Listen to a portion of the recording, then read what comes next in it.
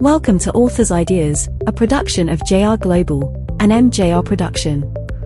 This series is based on the recent Oxford University Press published book, Global Business in the Age of Destruction and Distraction. As a part of their Global Business series, Gaurav Rastogi joins J.R. Klein and Mahesh Joshi in examining and exploring the disruptive nature of today's world, and introduces ideas for learning how to cope with disruption and remain relevant. Here is your host, J.R. Klein.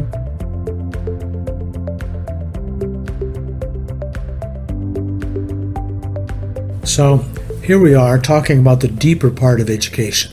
The challenge becomes, how do the highly valued purposes of universities utilize technology to enhance their purpose?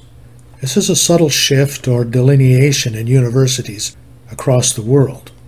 The change is in their role as centers of technology-based education or as centers of cultural conveyance.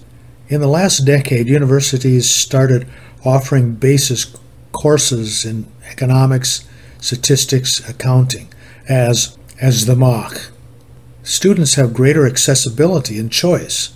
They can customize class loads based upon personal choice.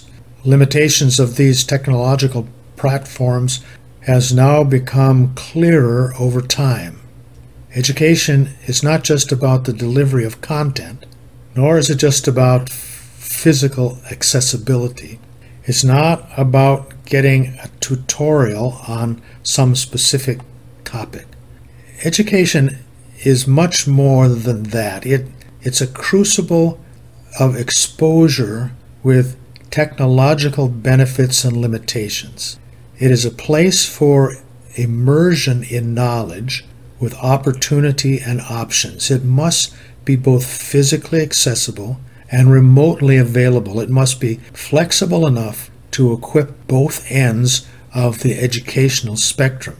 It must equip not just the next generation of thinkers, but also of laborers.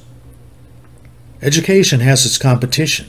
The disruptive effects of technology is evident by the tremendous impact media has played.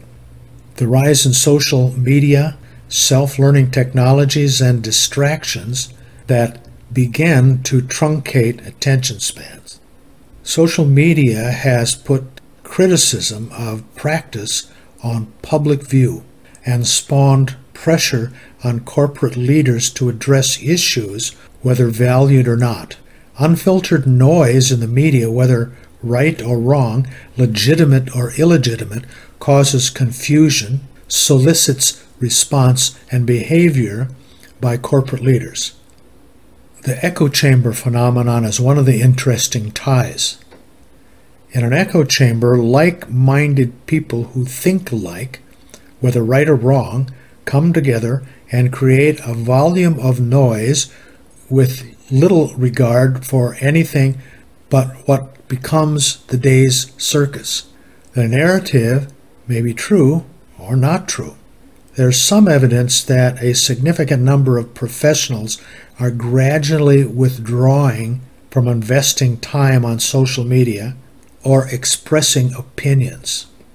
These are some significant indicators of positive transformation in traditional universities. The rise and availability of migration to e-journals and literature.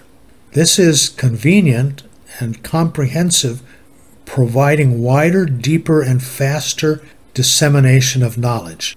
Another interesting crisis-driven observation is that thinking about the education value of fine arts is changing with innovations like SHAPE, social science, humanity, and the arts for people and economy. This new nomenclature enables the clear articulation of the values of these subject areas and recognizes the contribution they make alongside STEM, science, technology, engineering, and math subjects, in helping to understand the world and finding solutions for global issues. The previous focus on business schools and technology schools is being expanded. Employers are now providing signals to universities about what type of skills are needed with broader views of their culture and market. Education remains one of the fundamental indicators of strength and growth individually, in countries and economies. Research finds it is difficult for a country to show steady economic growth without a literacy rate of 40%. Research does show us that the average individual income grows by 10% for every year of education. Shaping the future society requires purposeful, flexible pedagogy in educating the workforce to reflect, think, value, reason, learn, and produce. Thank you for listening. If you are interested in more of the author's ideas, look for their Oxford University Press published books on global business, wherever books are sold. If you are interested in contacting the authors, they can be reached at info@jrglobal.co.